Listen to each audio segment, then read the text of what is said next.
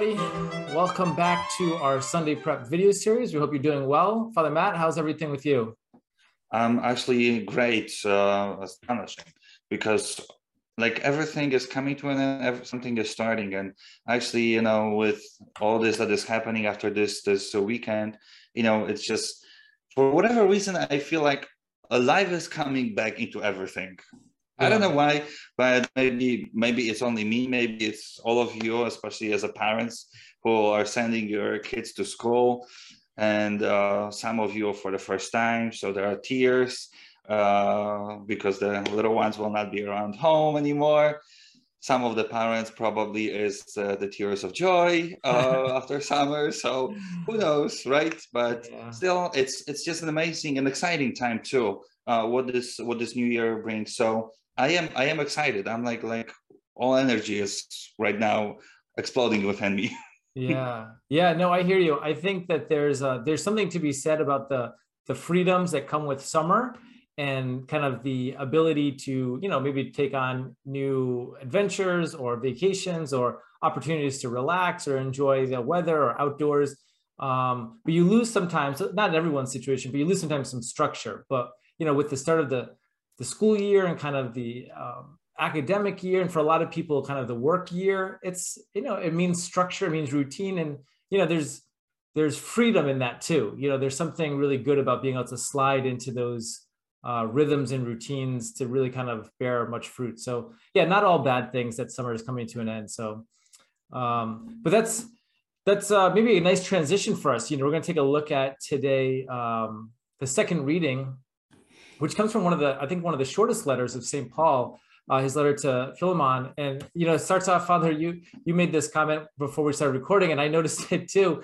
There's these moments in the readings where you kind of catch a little detail that sometimes makes you chuckle. And so the opening lines of the second reading, if you're paying attention on Sunday, catch this. And, it says, I, Paul, an old man, and then he goes on to describe his life as a prisoner of Christ. And he's going to be describing kind of sending on one of his co-workers, someone who kind of is his assistant, that he's sending on to one of the local churches. But it's an interesting kind of little fun detail where he says, I'm an old man now here. I usually hear St. Paul say, dear brothers and sisters. But anyway, small little side detail. We're not going to reflect on Paul's age here. That's not the purpose of this video. But what I do want to focus in on is kind of jump down maybe about halfway through the reading. And St. Paul, again, he's talking about this community where he wants to send someone on his behalf, and he's hoping that they'll be received. And so he makes this comment, which I found to be interesting. He says, I did not want to do anything without your consent, so that the good you do might not be forced, but voluntary. And this really jumped out to me because I think it highlights, not only the relationship that Paul has with this community and the individual people that he's going to be working with here, but I think it speaks more deeply to the entire Christian experience, both the experience that we have with each other within the body of Christ, but also in our experience of God. Many people will ask questions when they're, let's say, doubtful of God's existence, or maybe angry or frustrated with the Lord because of some terrible evil. Lord, why do you allow bad things to happen? Or why did you make a world where evil can even exist? Why not make a perfect, universe where everything is, absolutely wonderful and there's no possibility of sin, and nobody can sin because nobody can possibly sin. But that's obviously sounds nice maybe, but it's not the way that would be most good. Because the Christian understanding of love, right? God is love, and our vocation and our call to respond to God is to respond in love. But that love means that there's a necessary freedom that must be present, that there has to be the opportunity for us to say yes. I've jokingly said to students over the years, they're always kind of a little bit horrified with my strange examples, but I've said things like, I love my wife. I care very deeply for her, and I love her so much that I keep her, locked up in a cage in the basement. And I tell her every day she has to tell me she loves me, and that's how I know it's true love, because I've locked her away, and she can only say she loves me. And they're like, "What kind of crazy person?" I say, "No, of course. If I were to do that, which for the record I don't, But if I were to do that, that wouldn't be love at all. That would be slavery. That would be, something horrible. It would be coercion. It would be something that would go against, our very reality of who we are and what we're made for. We are made for love, but that love is an invitation that the Lord extends to us and allows for us to freely say yes or say no. And with that no, well, that's where we're talking about sin. That's where evil kind of enters into the world and distortions enter into the world. And as much as that's a difficult thing for us to maybe accept, but if we don't have freedom, then we don't have the possibility of real love either. Because to freely, reject the Lord means that we also can freely say yes to the Lord. And that's where, the real beauty of the Christian experience is. The Lord doesn't force himself upon us.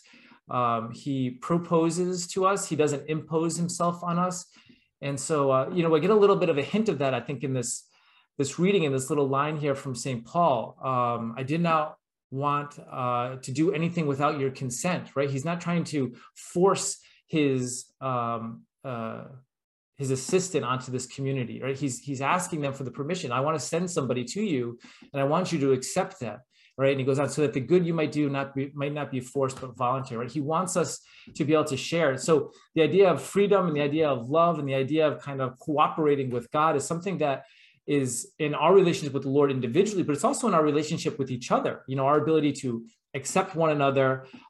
It should be something that's based upon this underlying concept of freedom, that I love you as my brother and sister, and you love me, not because like, if you don't, then, you will be punished, or if you don't, then you will have consequences. No, it's do this because this is what is going to bring about the greatest good and the greatest freedom and the greatest love. And that kind of fulfills the Christian experience. So it's an interesting kind of reflection, I think, there that St. Paul in this letter, I think, kind of undergirds the whole Christian experience, which is love, and love kind of presumes the freedom to say yes to that love. So anyway, that's kind of maybe a weird reflection. I feel like I'm all over the place a little bit with that. So hopefully, Father Matt, you've got some more organized thoughts and things that are kind of striking you in the readings for Sunday.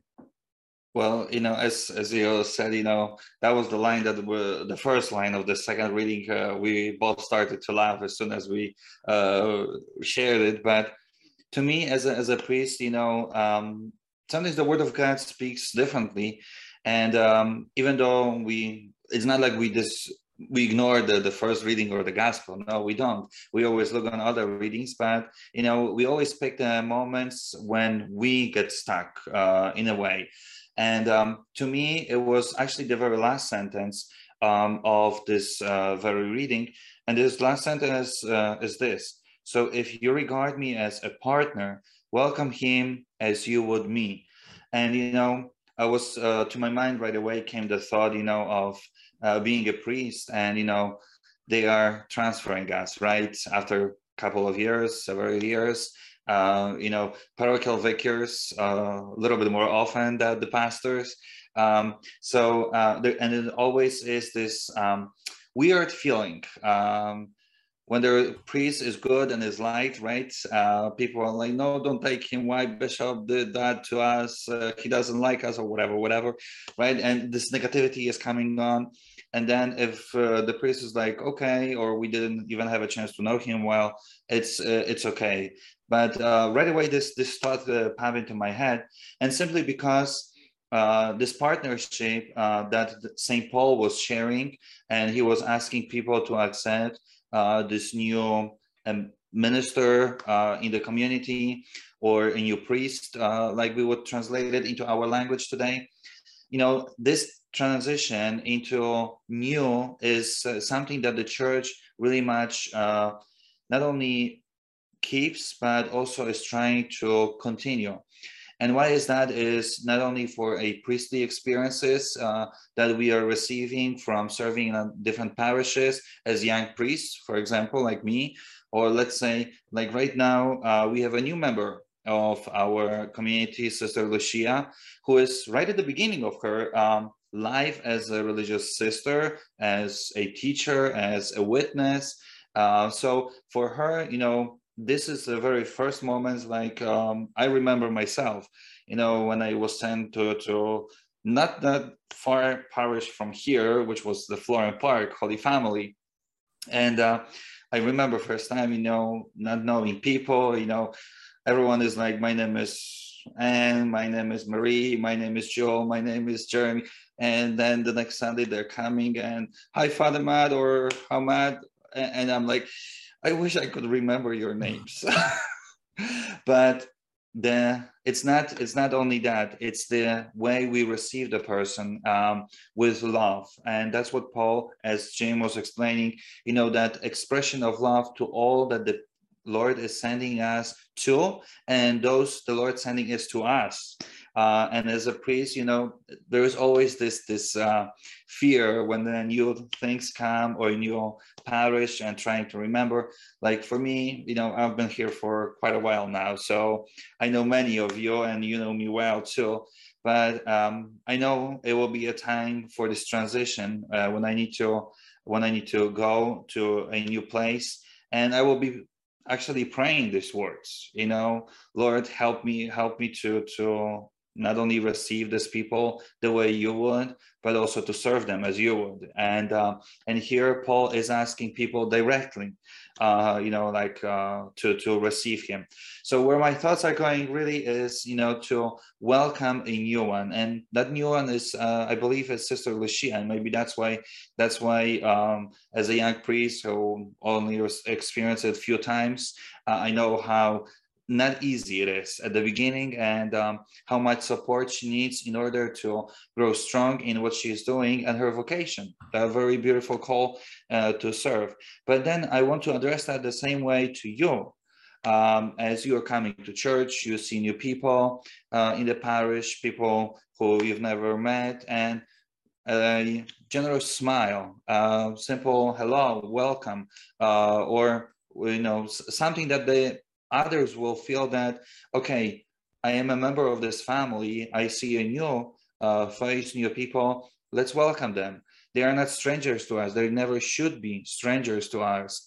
Since they are in Christ, we are brothers and sisters, and we don't want that push away from God, but receive them. So being welcome and receive that welcome from us. This parish, from my own experience, is amazing when it comes to that regard. And with that, that's a lesson to me and something that I will be able to teach. So you see, you are teaching me for such a long time, and these lessons will go. And I wish this will always continue with, as Paul has today said, I am an old man, I am a young man, and still will be going and saying about these things. So there is no time that the Lord assigns to us, whichever we are age, but he's sending us to do it always the same way. So that's where my thoughts were going as a priest, and someone who always worries about my brothers and sisters in religious life and in the priesthood. So maybe it's a good time for me to spend and pray for them even more, and as we pray for each other. So here I am. That's my thoughts. I think it's a little bit more into one topic, but I don't know. Maybe I was flying all over the place too. No, it's good. I think it's great. I'm glad that you mentioned Sister Lucia. So she's just recently joined the community. So hopefully you'll have a chance to say hello to her at Mass, and maybe offer her a warm welcome, as you always do, and extend that great Christian hospitality and the warmth and love of Christian life to her. So it's wonderful. So good stuff as always. And we appreciate all of you and all of your support, all of your kind words. It's always encouraging for Father Matt and I to hear any kind of feedback. So we hope that you're enjoy your weekend, enjoy your week, and we look forward to seeing you all on Mass on Sunday. God bless you all. See you Sunday.